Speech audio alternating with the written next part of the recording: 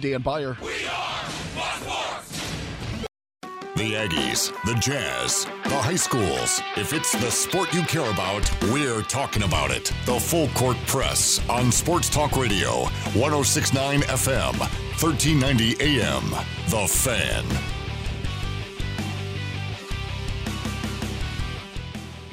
Happy Thursday to you all. Ajay Salvesen here on the Full Court Press, 4:01 p.m. Your kickoff time as we start here on a Thursday, January 16th of 2020. Cloudy day, cold. Welcome to Utah in November through February, where it's just ugly. It's just gloomy and it's ugly and it's miserable and you never want to go outside. Alongside me is joining me, of course, as always, it's our Adam the intern. He's here helping us out. And then on the other side of the mic, though, is AJ Knight. Welcome back, AJ. Thanks for joining me. Happy to be back, Ajay, anytime. We've got a delicious show for you all. We'll get through our press conference starring Gary Anderson, Stacey Collins, Frank Male, and, of course, the newest member of the staff in Bodie Reeder, the new offensive coordinator coming via North Texas. Their press conference was held this morning. We've got audio bites for you galore. We'll share those audio bites with you and break them down as well. Jazz Pelicans tonight, 6 o'clock, pregame at 5:45. We'll have that here on 106.9 FM, 1390 AM, The Fan. And then, of course, Kohn Smith will join us at the top of the hour at 5 o'clock. We'll talk with him about his experience of being under Bobby Knight. Oh, boy. Can't wait for the stories. And, of course, his fishing experiences. This guy is a fisherman expertise. Or what's the fancy word for expert? Math? No, master's not fancy. Did you say math? I was going to say master fishing. No, there's a expository. No, I can't remember. There's a really cool word for like being an expert, and I can't remember what it is. Fishing Jedi. No, I just had it, and I don't remember. Anyways, he's an expert and a expository. I'm going to use that word now. In regards of fishing life. And so we're going to break it down with him. He's been fishing with many people, and the stories are awesome. You will not want to miss an interview. That's coming up at 5 o'clock.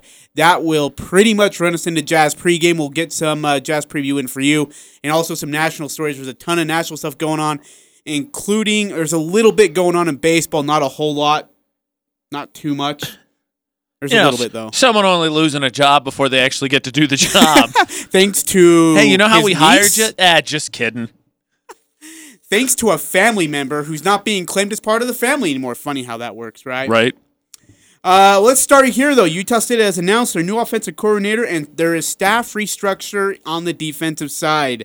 Coach Gary Anderson announced on Wednesday that they're hiring Bodie Reeder as the offensive coordinator and quarterbacks coach, while current assistants Stacey Collins and Frank Male will now serve as co-defensive coordinators, meaning that Justin Anna now will fulfill the role as the inside linebackers coach.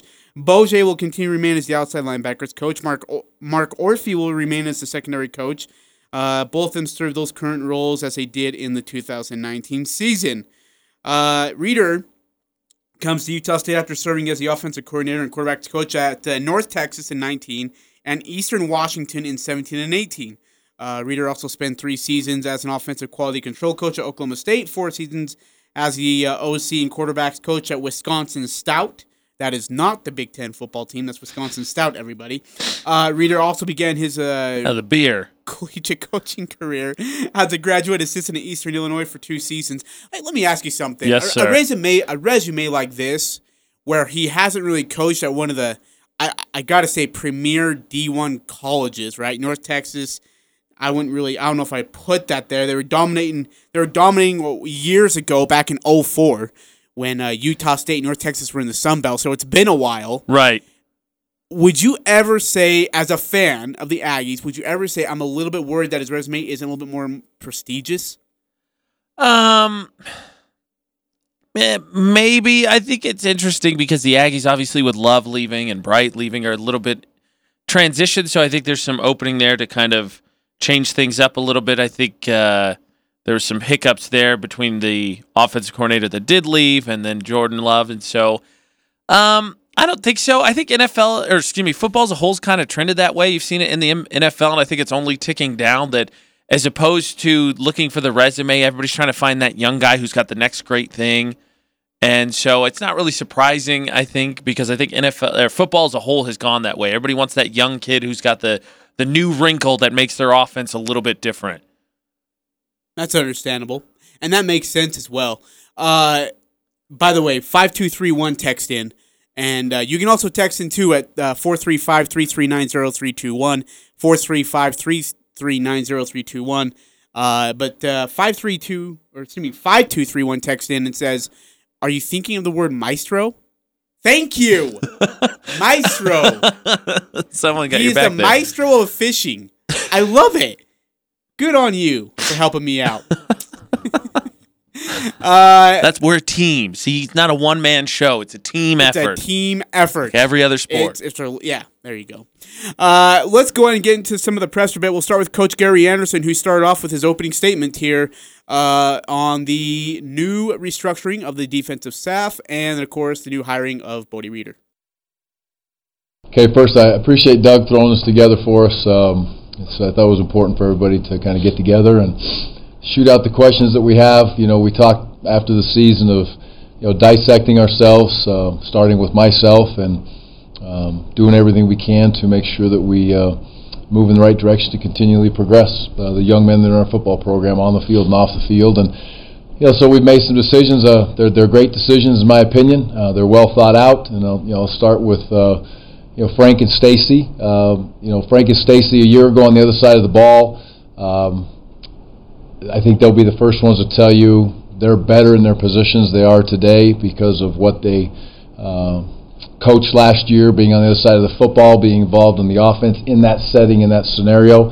I think it's a great opportunity for us to be able to move on. And when you look at it as a whole of the defense. You look at it as a whole of the young men that are coming back within the defensive structure. And I think we're in a great spot. I know they're excited. I know that our kids are excited. And the other important part of that piece is the whole defensive staff is together on this. There's not a bunch of, we don't walk into a room and the room is stressed and it's all tenseful. It's all a tense situation. It's we're in a good place, and it's because I think we've talked it out from the very beginning and we've discussed it. And obviously there's hard decisions that have to be made, but everybody's all in, I would say, and I'll let them take it from there. And with Bodie, it was a long process. Anybody that knows me very well knows that I usually make decisions very quickly, and I don't take a lot of time to think about hires usually. This time I thought it was very important that I did everything I could to take my time, interview for myself as far as interviewing coaches, a large number of coaches, and looking at a bigger group of coaches as we went through that process. And it became very clear that this was the guy to me, what we were looking for. Yes, success everywhere he's been. He's ground himself up through the process of coaching. He's worked like crazy. He's, every time he's gone, he's taken a step forward, a step forward, a step forward, and he's always progressed in a very positive way for him and his family and for his offense or his position that he was coaching, which is great to see. And, as we go through time, he's a grinder, and we're looking for somebody that is a great quarterback teacher, can run a room, can be the general manager of the offense, and is tough. And that's what we've got. So I'm very excited about these three guys, and I'm very excited about the staff as a whole and for our opportunities to be able to move forward. But these guys are all three great leaders, and they can manage the defensive side of the football. They can manage the offensive side of the football at a very, very high level, in my opinion, which in turn allows me to be the head coach that I need to be here at Utah State to help the kids, reach their potential on and off the field. So last thing I'm going to say is I promise you this whole staff is all in on this, and we're ready for the battles that are ahead of us, and excited to get with these kids today in the indoor at 3 o'clock and have a little run. When you look at Bodie Reeder as the offensive coordinator, one thing that stands out to me, AJ, is the fact that Bodie's offense in 2018 at Eastern Washington set a school record with 623 points scored, and that included 6 games of at least 50 points. Eastern Washington produced at least 600 yards of total offense 5 times that season and set school records with 3,839 rushing yards, which is about 255 average per game, and 41 rushing touchdowns. Yet, when Bodie Reeder was asked about what his offense will look like here at Utah State, there's a little bit of a different feel than what we've seen the last 2 years? Well, me and Frank have had a great relationship here from the start, and obviously consider. That's not the bite. Hold on. Stacy, doggone you, dude. You have one job, man. One job, Stacy. Do not answer unless spoken to. Let's try that again. Here we go. This is Bodie Reeder on What the USU Offense, and what he would like to see out of it, what he's seen out of film when he's watched Utah State, and what he wants to see out of the offense coming up in the 2020 football season. First of all, guys played really, really hard, and that's something that we're going to keep consistent going in future. Like Coach said, is a tough-minded football team that played really well in close football games, and their energy and effort was really high, and that's gonna stay the same. That really stuck out. Obviously, had great quarterback play and have really good skill players and young offensive linemen and tight ends. They're going to continue to grow and progress. Talk about multiple different types of offenses you want to run. Is speed still the goal? Because that's been the past 2 years here, super quick, fast-moving offense. Is that still the goal, or is it kind of? I don't think it's our number one goal. I think that we're going to have the ability to go fast, but we're going to dictate the pace of play. We're going to make sure we're playing complementary football and taking care of everyone in the locker room and making sure that we can change speeds. If I could just add on to that too, I really believe in he wants to go fast. If the first day they walk out, they're going to go fast, which is awesome. But he said it best in the interview to me.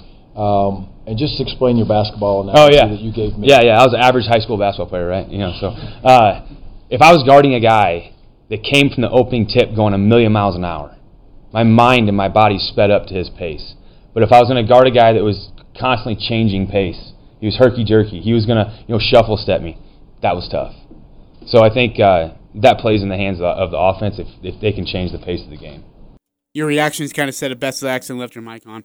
No, it's just interesting because Reeder said we'll mix it up, which I think it's reasonable. You're not going to go fast all the time, especially with a new QB. But I think it's interesting that Anderson said, no, we're going to go fast. I just like to point out to you, and you know the Aggies way better than I do. You spend a lot of time around the program. I think it's really interesting that a lot of their coaching hires is really shuffling different chairs around, except for Reeder. So for the OC, they brought a new voice in, but everybody else, they kind of moved the same parts around and maybe find something that fits them better. Well, that's kind of interesting you mentioned that. Collins returns to the defensive side of the ball. Now, he spent the 2019 season working with the running backs. This is his fifth season at Utah State. During the 17 and 18 season, he was actually with the inside linebackers. Right. And so he's spent a majority of his time, in fact, of his 22 years of coaching in the college ranks, there's the 4 years as a head coach and 5 more years as a defensive coordinator. Now, for Frank Maile, he's really a majority of defensive minded. He coached the tight ends last year. Right. Before that, he was on the defensive side of the ball. And then they moved him back to the defensive side now as a co-defensive coordinator, which I think is really, really big for Utah State, this defense. They got thrashed. We talked about this yesterday, Adam, the intern, and I, how bad it was when they gave up 51 points to Kent State. 51 points to a team that had no right or no business scoring 51 on you. Actually, you know what? All the disrespect to Kent State, but you shouldn't have scored 51 on Utah State. In no way should that have happened. And actually, before we get to that, I want to continue with the style of offense that Reeder was talking about. He kind of goes more specific into what he's been doing so far.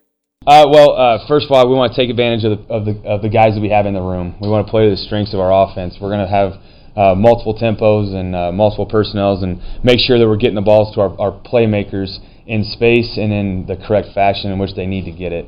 I don't believe in a book or a video type of system of an offense. We're going to make sure that we're multiple and we'll make sure that we have different schemes that can attack the defense from sideline to sideline. That right there kind of is what really I wanted to take out of it, is to work from sideline to sideline. That's something that Yost was really good at, is spreading the field with his offense. Even if it was going to be a run, just a trap run around the side or a power run to the other side or just a straight up go up the middle of the gut, he always used the whole entire field with his receivers. And then even like when he go 5 spread, he spread the whole entire defense out. Yeah, well, I think that's a big thing. Like Kyle Shanahan for the 49ers getting a lot of compliments for that because, and it was one of the things that they said the Cowboys really liked about handing the offense over to, who's the OC? I'm blanking on his name, the Boise State quarterback. Kellen Moore. Kellen Moore, is that they built in motions into their offense which are really simple, but they can help you get a good read on the defense ahead of time while also opening things up. You motion a running back out of the backfield, and it opens up a middle of the field where the linebacker goes with him. The thing that stood out to me, I really like hearing him say that I want to work with what I have, because I think that is the sign of success. If you're a coach that can take what your strengths are of your players and adapt the system to them, I think you're going to have way more success. And it's also going to allow you to fit year to year what is best for the team, as opposed to saying, this is my system, get these guys, no, this is how we're going to do it. Yeah, and another thing to that with that, you got to understand when you bring an offense in, you've got new guys learning it now, because Jordan Love is not there, Jordan Nathan's not there, Gerald Bright's not there, Savon Scarver's not there, Siosu Mariner, Caleb Rep. You're asking new guys to learn this offense. I think that's what benefits Reeder the most, is that they're not stuck to one entire offense. It's going to be new for them. And if it's somewhat similar, I think, look, the verbiage, terminology, the hand signals, and all that will be completely different, of course. But I still feel like, though, that Anderson will try to encourage Bodie Reeder to keep it simple. We'll find out pretty quickly how the team handles it. They do not have an easy 2020 schedule. No, their schedule's brutal. In fact, I want to get to that with you in just a bit. Here is Coach Reeder on why he decided to choose USU. Coach Anderson and this program have a great tradition and a great history of success. And talking to people in the profession, there's not a better guy to work for. And I've had some connections on staff, guys that I knew prior, and I knew it was a great group of guys to come in and blend with. When you're outside looking in, a program like this is tough, and they work hard, and they earn every inch that they get, and that's the type of program that I want to be a part of. That's the type of program he's going to get. And one of the things on the offensive side of the ball that I'm actually most excited about is the QB competition. You got this Josh kid, you got Cooper Legault from Oregon, Orem, and then you've got, of course, Andrew Peasley, who will be back healthy, and Henry Cullenby, who took the majority of backup reps behind Jordan Love, whether it was in camp, in practice, or at games. And so when I asked this question to Coach, I asked him about the QB competition. He said, look, it's more than just about Henry and Andrew. There's two other quarterbacks who want to compete for position and who think they have a chance. First of all, when we talk about the competition at any spot, it's all over this team right now, and those kids know that. They competed in the weight room this morning. Those guys are going to compete against each other, and Cooper and Josh aren't going to sit there and say, I don't want to compete either. So they're all going to have an opportunity to battle and compete in those settings. And I really think that this is, I know this is true again from interviewing Bodie as we went through it. There's an opportunity for both those first two young men right now to be a huge part of our offense. There's some unique athletic ability that we have with two of our quarterbacks, and I believe Andrew's one of them, and Cooper is the other one. They're elite athletically as far as quarterbacks goes. And I'm not taking away from Henry and Josh, but if you line them up and run them in a 40, it's going to go the other two guys' ways, whatever, right? So, and the other ones have the intangibles that are different. So my point being that we can use both of those young men as a vicious weapon, And does the offense drastically change one way or the other? That's his staff to be able to, himself and his staff to be able to dissect and figure it out. But yes, there will be a starting quarterback. There's no doubt. Right now Henry is there because he's got the upper hand, and we go through spring because he's had the reps, and we go through those opportunities. But Andrew's not going to say, I don't want to compete. He's going to compete like crazy, and I think there's a possible niche for both of those kids because they are different. And I just look at it from a defensive standpoint. If I have to deal with, just say it's those two kids in that spot, or there's two athletic guys and two other guys that play different, it's hard for me, right? It's like playing against pace. Then all of a sudden it's a muddle huddle. Then all of a sudden it's a huddle. All of a sudden, those things are very difficult for defenses to prepare for, and you're eating up practice time. That's team concept football, even on Tuesday or Wednesday at practice. Let me ask you something. Look, Henry and Andrew Peasley have taken the majority of the reps behind center, actually all the reps compared to the other two quarterbacks, behind center in the last 2 years. Does that give them a favorable advantage despite a new offensive coordinator and a new head coach, I guess a new head coach based from 2 years ago to now? Does that give them the advantage over Cooper Legault and Joshua? I would say initially yes, because I would think so. When you set the depth chart for spring, you'll probably go with the more experienced guys. But with the new offensive coordinator kind of shuffling around on the coaching staff, I think the message should always be, hey, this is a new staff. This is a new system. So experience is a factor, but I think if you get the system or you fit the system better, you're going to go with the player that produces the most. Just because they're experienced doesn't mean they're going to be the best fit for the system or they're going to be the most productive. How much? I mean, because I look at Henry Columbine, he's got a great arm, he's got great vision, he's got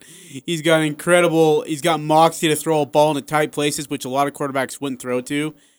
Andrew Peasley's got the legs and the vision to see gaps, be able to run through. He's a tough son of a gun. He hardly and rarely, and he needs to start more doing this, but he needs to slide, and he rarely does. In fact, I remember 2 years ago when I think it was San Jose State they were playing, but Andrew runs for a first down, and then two linebackers converge on him, and instead of just getting down and sliding after getting 3 yards past the marker, he just puts his head down and goes head on with him. Matt Wells, and this is almost in an empty stadium in the fourth quarter, Matt Wells comes on the field and is like, "What the bleep are you doing? Get the bleep down!" And we're like, "Oh." Everybody heard that in the stadium. Yeah, but and that's the thing is, you love the quarterback who has the toughness, but you also, I mean, and this is what I think Coach Anderson was referring to, and you can agree or not agree here, but having two quarterbacks who can do two different things very, very well is what can make this team really good offensively. Yeah, I mean, scouting purposes for sure. I think in college, the game still favors mobile quarterbacks. That doesn't necessarily mean you should take the mobile over the pure pocket passer. I just think it depends on what readers looking for. Because, again, I think experience early on will definitely be a factor, and you'd expect the more experienced players to, have a good grasp on concepts and be able to digest the new playbook quickly. But, again, whoever fits the system, I think, is who you go with. It's not like with Jordan Love, it's not like a ton of people have really seen snaps to the quarterback position the last 2 seasons. So it's not like there's anybody that's had a chance to really show anything outside of practice. So New OC especially, new coaching staff, but new OC this season, new coaching staff obviously last season. I think the message is fresh start. Anybody can impress. This is a new system. We're going to put the best players out there. Sure. I want to get on to the defensive side of the ball here in just a bit. But my concluding thoughts with this offensive hire is I love it. I think it's a young guy who has some energy, who wants something to prove. Yeah. 1 year at North Texas, things didn't go entirely great there. He comes to Utah State, and he's got a ton of talent in his pocket. There's a lot more talent than people think that are in this offensive side of the ball. Right. If he can use it right with the experience that he has, both in himself and on this team of the roster of players on the offensive side of the ball, they could do some good things. I don't know if they're going to be magical as 2018 football season was, but it could still be pretty gosh dang good. And I think and it's just, you don't want to live up to those expectations or worry about those expectations because it's a brand new start. Really, it is, with brand new quarterback. Yeah, it is. New starting running back, a lot of new starting wide receivers. It's only Gary Anderson's second season this go-around, yeah, too. This go-around. So, yeah, there's a lot more into it. So, and then another thing that's kind of stood out to me, and I actually talked with Adam the intern and someone else about this, is listening to Coach Gary Anderson today, he just seemed more lively. He just seemed really energetic, and maybe I'm looking too much into it.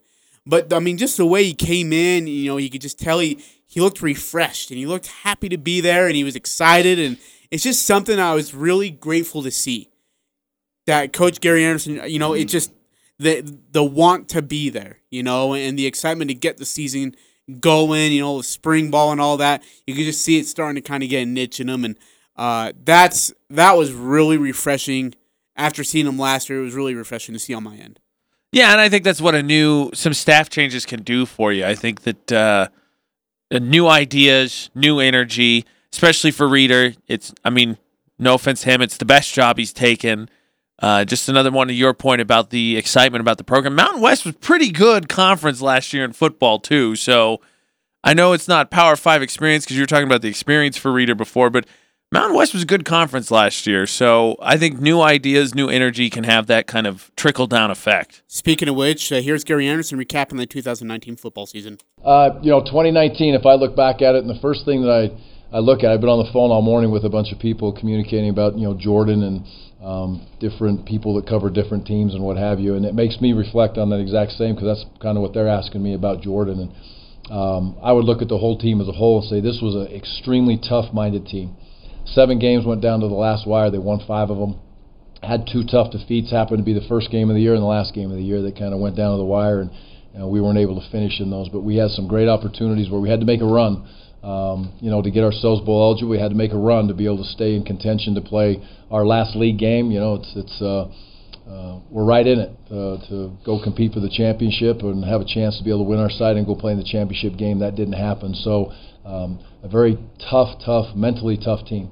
A team that was young and a team that has to become physically more dominant to stand up week in and week out against teams that play with great physicality. And on our side, we have 2 or 3 teams, if you just look back at last year, that play with extreme physicality. And we have to be able to match that. We have a non-conference schedule every single year that's going to force us to match up to extreme physicality depending on how the schedule filters its way out. Next year, we're going to play at least one of those teams. We'll see where the schemes goes with the other teams, but they want to line up and smash you in the mouth and move on to the next game and be very physically dominant. So we have to prepare for that. It's a big push in the off season, and our kids are accepting that role very, very well right now. We put big expectations on them in the strength room, and the kids are handling that at this point. And the other thing I would say is just unbelievable relationships that you get to build every single year. And I've never had a year where I wouldn't say that, because that's the fact of the matter is that's who we are as coaches. We always talk about it. I'm going to hire guys that care about kids first, and I'm going to hire great coaches second. And so in turn, that allows us to be able to have some very special relationships. And there's a lot of faces that we don't get to see every day, but those are still faces that know that we're going to be there for them, and they can reach out to us and communicate. So lastly, I would say we're all blessed to be able to coach what was a great bunch of kids, and they battled their tails off for Aggie Nation. That team finished 7-6 on the season with a loss to Bull loss to Kent State, also losses to Air Force, BYU, and Boise State in blowouts, but did get a significant win over San Diego State, lost to Wake Forest by 3, had to go toe-to-toe in Death Valley in a hot afternoon against the future national champions. They played with them for about a half. Yeah, and then, of course, LSU became LSU, flex their muscle. Speaking of LSU, they have just lost their defensive coordinator. Yep. Former defensive coordinator Dave Aranda has left LSU. He will now be the new head coach at Baylor University. That team needs to work on his defense, so maybe he could help. And the Big 12 is a conference. The whole entire Big 12 as a whole. The whole conference needs to work on its defense. Absolutely. So Dave Aranda has left LSU. He now becomes the head coach at Baylor University. That is per report from Bruce Feldman. Hey, can I ask you a question about the Aggies? Yeah.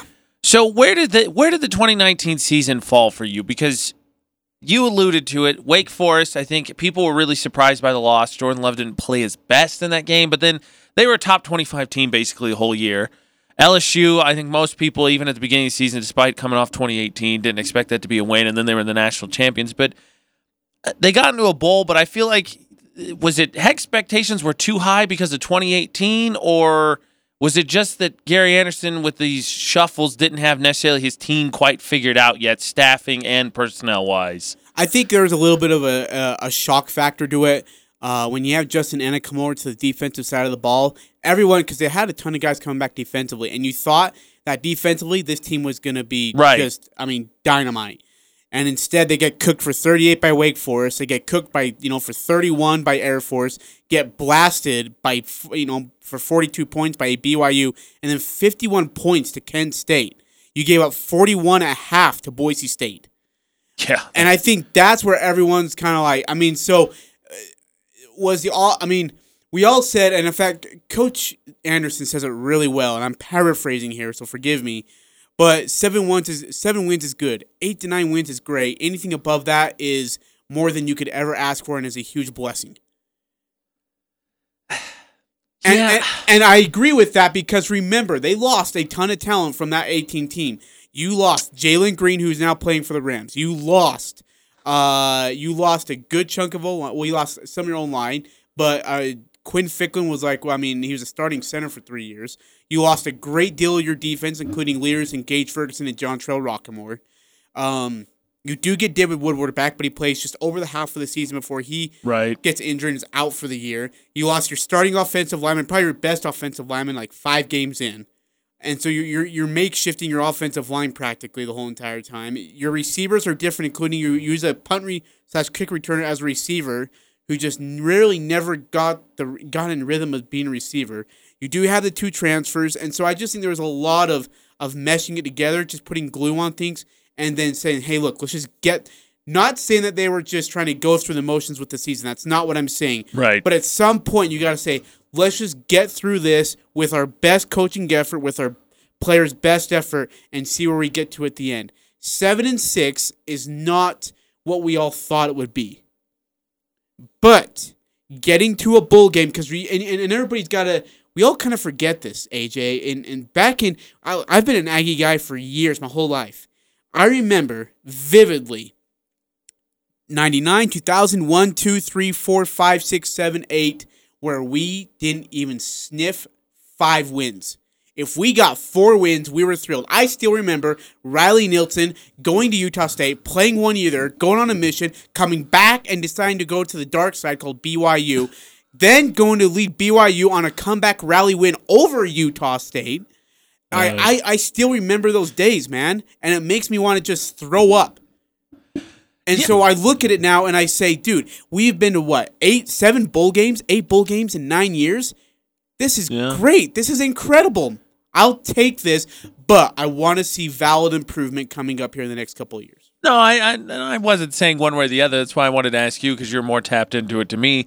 Because my experience with the Aggies is obviously much more recent, and so 2018 sticks out a lot more for me, as opposed to you have a much longer memory of it. And so when you come off a season like that, I think it's difficult not to have raised expectations, and I think you detailed well the talent loss, the injuries. Clearly, with the shuffling of the coaching staff this year, I think it's, Coach Gary Anderson didn't necessarily have the guys in their best position. He's still figuring it out, and so that's why I was just curious as to how you kind of graded the season as a whole coming off of 2018. Yeah, no, I guess as a whole, I'd say maybe a C+, a C. Okay. Because, I knew they were going to lose some games. I didn't think there was going to be the Air Force at BYU, and I thought we were going to be Boise State, to be honest with you.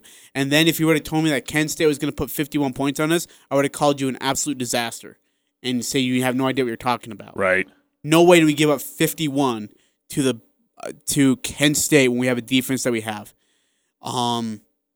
So I'd say a C. I'm with you. I think I'm a Purdue fan, and so we're not that great in the Big Ten. Yeah. And so I'm with you. Six should be the floor. There should be at this point, there should be no reason the Aggies can't make a bowl game at least every year. Absolutely. And you build from there. All right, we're gonna get to some defensive side of the press conference and Coach Male and Coach Collins as they were announced as co-defensive coordinators. No pick 6 today, by the way. We're going to skip that. We have Jazz Pelicans preview. We do need to talk Major League Baseball. There is stuff coming out, and it's coming out in a flurry, like a volcano. And it's a lot, and you got to be able to, we want to intake it all before it, it gets all out there, and maybe if it does ever die off. It's AJ Knight. I'm Ajay Salvesen, and you're listening to the Full Court Press, 106.9 FM, 1390 AM, The Fan. Northern Utah and Southern Idaho's home for sports. It's the Full Court Press on Sports Talk Radio, 106.9 FM, 1390 AM, The Fan.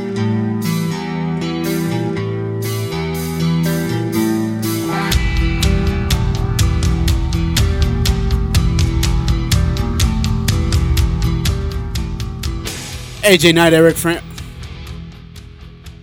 It's okay. I think I'm much prettier than Eric Franson. I know. Right. I just said AJ Knight and Eric Franson. Yeah, that's why I'm running the show by myself. What are you even doing here? I'm kidding. You're much prettier than Eric, too. Oh, I know. I'm very well aware of this.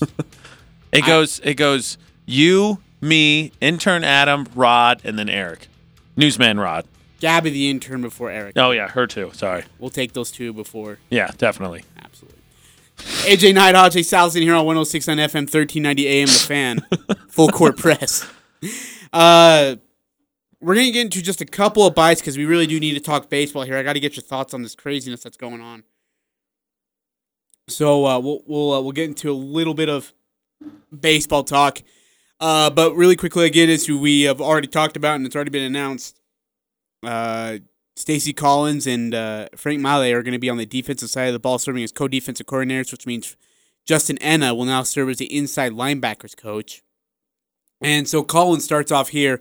This is him on being co-defensive coordinators with Frank. Well, me and Frank have had a great relationship here from the start, and obviously considered through the bowl game last year when Frank was the interim head coach and we had a chance to work on those levels. But it's always been a collaborative effort here, and it always will be. And we have an unbelievable defensive staff. It'll be a collaborative effort, not just with us, but with the whole group. Coach N is one of the finest linebacker coaches in America. We're fired up to have him. Coach Orfe is going to have a bigger role on the back end, and he is a rising star in this business on the back end. And extremely excited to have Bojay, coaching the B-backers, a position he played not only here, but also at the highest level in the NFL. So we'll collaborate with it. We'll put a game plan together with it. And when we hit those game days on Saturdays, there'll be a definitive plan how we're calling it, working it. But it'll always be a collaborative job with an unbelievable staff. So it's going to be put together, a little bit of everybody putting their hand to the pot and just trying to mix it into a really good recipe. But here is Coach Maile, Coach Anderson, and Coach Collins on what the defense will be like next season. It's going to look similar to what you saw in 2018. So we're going to be a multiple odd front 3-4 defense is what we're going to be running this with the ability to get into some of the even fronts and with different coverages. So Stacey, anything else to add to that? We really want to bring the attacking style of defense back. Hard emphasis on the takeaways. We were fortunate in 2018 to lead the nation in takeaways. 3 and outs, get ourselves off the field, get the offense a chance to get back on, change those paces, put the stress on other defenses, TFLs and sacks, and then playing great red zone defense, forcing field goals down there and blocking those field goals. And that's our blueprint, and that's the blueprint we'll stay with, and with the whole overall goal of doing everything we can to help win as a full team, both offense, defense, and special teams. One thing that we've really been able to do that enables us to become more multiple in that area is what we recruited a year ago. All those young linebackers are now growing and maturing, and you saw some of them get many opportunities, especially after Woody went down last year. You saw some young faces hop in those spots, and Frank and Stacey and the whole defensive staff will do a great job. And those linebackers have great coaching with Justin and with Bojay. They're in a tremendous spot to be able to get better as young players quickly.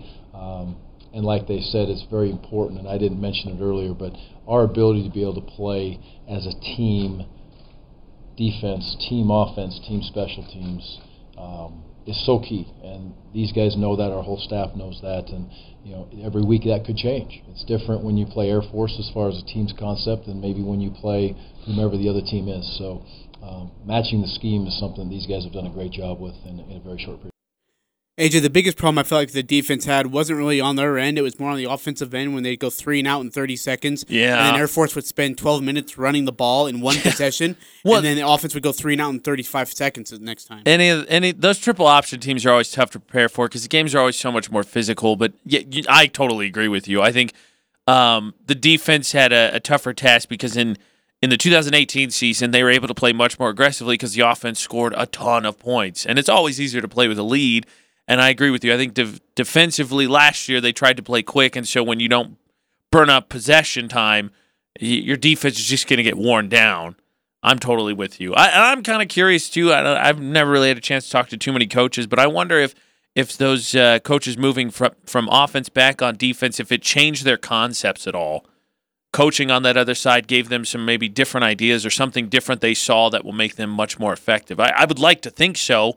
But, doing it only one season, maybe they were just kind of out of place and never got comfortable, and now they're back more comfortable, and maybe it was just something they struggled with.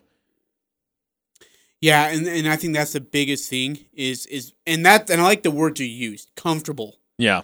You've got to make sure that these kids are in a position where they are comfortable with what you are running. Yeah. As much as it was with the offense not being able to execute and not being able to extend drives and throwing the defense back into the wolves, if you will, exhausted as they were, there were times where I'd see this defense unable to execute simple things like tackling.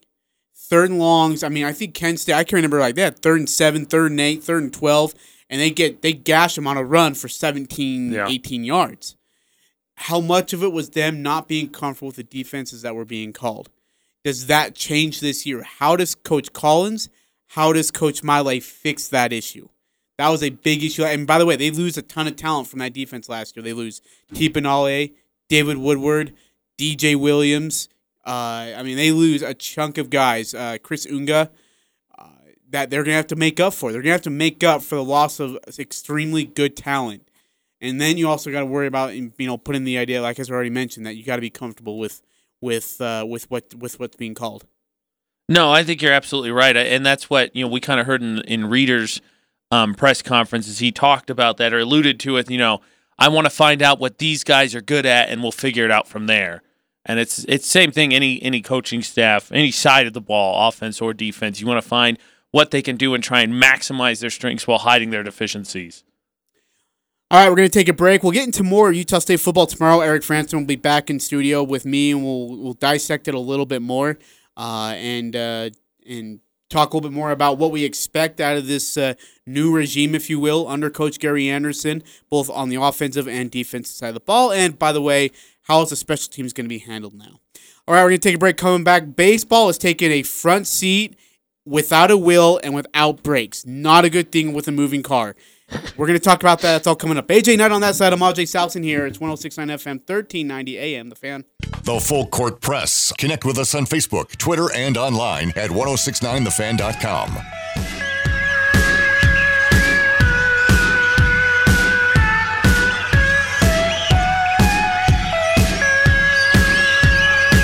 So Full Court Press, Thursday evening, 4:47 your time here as we get you ready to wrap up the first hour. AJ Knight, that side, host of the morning VFX show, 6 a.m. to 10 a.m. on 94.5, 98.3 VFX with the wonderfully talented McCall Taylor. Thank you. Yeah, your name's not McCall, and you're not wonderfully... No, just kidding. I love you. Hey, AJ, in the last day or so of baseball in the MLB... Oh, it's getting ugly. All right, there's a gif of Jose Altuve walking to the home plate after the walk-off home run in the ALCS, holding his jersey resurfaced today after the Beltran firing, and now people are speculating he was hiding the buzzers that were allegedly used to steal signs from the opposing team. Also, everyone continues to freak out about the use of buzzers on players' bodies to determine the pitches thrown by the pitcher. Also, a Twitter account that claimed to be Carlos Beltran's niece broke the news about his hiring and subsequent firing. Also broke the news about Altuve using the buzzer, and he has also alleged that Gleyber Torres used a buzzer and stuck it on his leg. Also, finally, icing on the cake, I saw somewhere on Twitter that someone alleged that Mike Trout was using HGH because it got approved by the league and has been using HGH for the past couple of years. In just 72 hours, baseball is breaking Twitter in the worst of ways. Let's start with the Mets firing. Yeah, Carlos Beltran, we hired you. Oh wait, just kidding. He didn't get to coach anything. I think it's hypocritical because the MLB didn't punish him, and I get he did it as a player. And don't get me wrong, what he did was wrong. I don't think it's fair for the Mets. Also, just real quick, they're still owned by the Wilpons, who made their money in the Madoff scheme.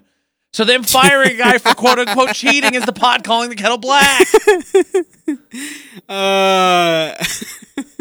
You ever seen The Godfather? Very, very long time ago in bits and pieces. Astros, disgraced. Red Sox, disgraced. Altuve, disgraced. Bregman, disgraced. Mike Trout, disgraced. Today, we took care of all the family business. I mean, I just like that's the way you look at it. It makes me so sad too because like Altuve, how do you not cheer for him? Because he's like 4'8", and he's an MVP candidate and all that. And then you find out about this, and you're like, well, I hate you now, so you suck. Okay, so here's the thing: Mike Trout seems like the most pure baseball player we thought we had left on this planet. Yeah. If he is using HGH, this future guaranteed first ballot Hall of Famer, does that tag get removed from him? I don't know, because it seems like can they prove it? I mean, that's really what it has to be. If it's proven, I would say yes, but I mean probably because it seems like baseball writers are still punishing the confirmed steroid users, even though they're trending up. I think so because I think the big argument with Barry Bonds and with the Rocket was that they were Hall of Famers before they turned to the substances. Mike Trout's still fairly young. I think you might make the argument if it's confirmed, you'd be like, well, maybe he's not as great as everybody thought. So do you remember who Scott Brocious is? Former Yankees guy, right? Okay. Great Yankees player. Okay. Then became a third base coach for the Mariners. His son put out on Instagram, my dad was a third base coach for the Mariners in 2017. The Mariners knew they were cheating.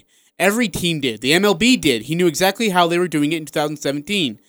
The MLB just wasn't going to do anything about it until the public found out. My dad would give fake, and this he's talking about the Astros here. My dad would give fake signs at third, acting like he knew what the Astros pitcher was going to throw, and Corin Hinch would scream at him, calling it Bush League. Weird how that works. He continues, if you want to read something better, Mike Trout takes HGH for a thyroid condition. It's a loophole he found, and the MLB doesn't make it public because they don't want fans knowing their best players on HGH. But people within know. Thought you'd appreciate since you're a Dodgers fan replying to somebody. Man, that would be bad for baseball. That would not be a horrible. good week for baseball. I mean, you want to talk about a black eye. The commissioner's going to be drinking lots of wine for the next, 3 weeks. Yeah. Just to get through this one. This one is ugly. Now, in regard to the Jose Altuve situation, we all kind of, we alluded just a little bit. But Jose Altuve, when he was jogging after a walk-off home run, the tradition is for the Astros to rip the jersey off the player. Jose Altuve, there's a video of him showing as he's covering up his jersey, do not rip my jersey off. When the announcer asked him about it after the game, he said, oh, I don't know, my wife got mad at me, something like that. Bull. Bogus. Absolute bull. Bogus. Maybe you had a wire tapped onto you. You didn't want people to see that wire. Ask you about it. Yeah, that's weak sauce. Weak sauce. I would absolutely agree with you on that one. All right, we got to take a break, but first of all, let's get to this Nate Kregman in This Week in the Mountain West. This is your Mountain West basketball update with Nate Kregman. Wyoming and Nevada down to the wire Tuesday night in Reno. 13 seconds to play. Cowboys looking for the upset, but Wolfpack with the basketball. Harris drives through the lane. Eurostep, left-hand shot for the lead is good. Nevada leads 68-67, 8 seconds. Wyoming ball. Maldonado down the center of the floor. Into the attack right side. Floater with the right hand around, no. Tip follow, no. Battle at the rim, Drew's got it. Nevada wins. John Ramey from Learfield IMG College. Jalen Harris, the game winner, and a game-high 20 points. Nevada 4-2 in conference. Wyoming still winless in league play. Also Tuesday, 7th-ranked San Diego State overcomes a cold outside shooting night to win at Fresno State. Shoulder shrug, faking the three way outside beyond the arc. And then on that far side of the arc, dribble drive, pull up 17-footer. Malachi Flynn, good! Ted Leitner on extra 13-60. Flynn 22 points. Aztecs win at 64-55. Still perfect at 18-0, the last unbeaten in the country. Wednesday, Colorado State hits a program record 19 threes to blow out New Mexico. Pass to Carvacho at the high post. Skip pass to the corner. Catch and shoot three. Thistlewood. Why not? Right down the barrel for Adam Thistlewood. Brian Roth from Learfield IMG College. CSU wins big 105-72. UNLV 5-1 in Mountain West play. Rebels handle San Jose State Wednesday at the Thomas and Mack. Knight bangs into Mbake, puts it up no good. And the ball to Donnie Tillman. Tillman, middle of the floor. Donnie needs to get rid of it. He does to Hamilton for the slam. Dunk! John Sandler on ESPN 1100, 98-87 the final. Bryce Hamilton, 16 points. Your other Wednesday final, Air Force over Boise State, 85-78. Women's Hoops Wednesday, Wyoming 83, Nevada 59. The Cowgirls snap a 3-game losing streak. And that's your Mountain West basketball update. I'm Nate Kregman. I'm Dan Patrick, and this is Above the Noise. It's an interesting time for the NCAA and college sports in general. Everything points to players having an opportunity to earn extra money. The public wants it, and thanks to states passing new laws, the NCAA has to act. Enter Odell Beckham Jr. After his former school, LSU, won the national title, he was handing out money to some of the players on the field. At first, the team said it was fake money. Subsequent reports bring that into question. So amidst the Tiger celebration, they now might have to deal with an NCAA investigation. Getting cash from an NFL player on the sideline is certainly an improper benefit. I doubt anyone wants this Beckham incident to blow up. There are plenty other issues to deal with already, but OBJ made sure everyone saw this, and now the NCAA can't ignore it. Maybe one day this kind of thing won't be a problem. Today, it's another headache for an organization that has more than enough on their plate in the coming months. I'm Dan Patrick, and this is Above the Noise.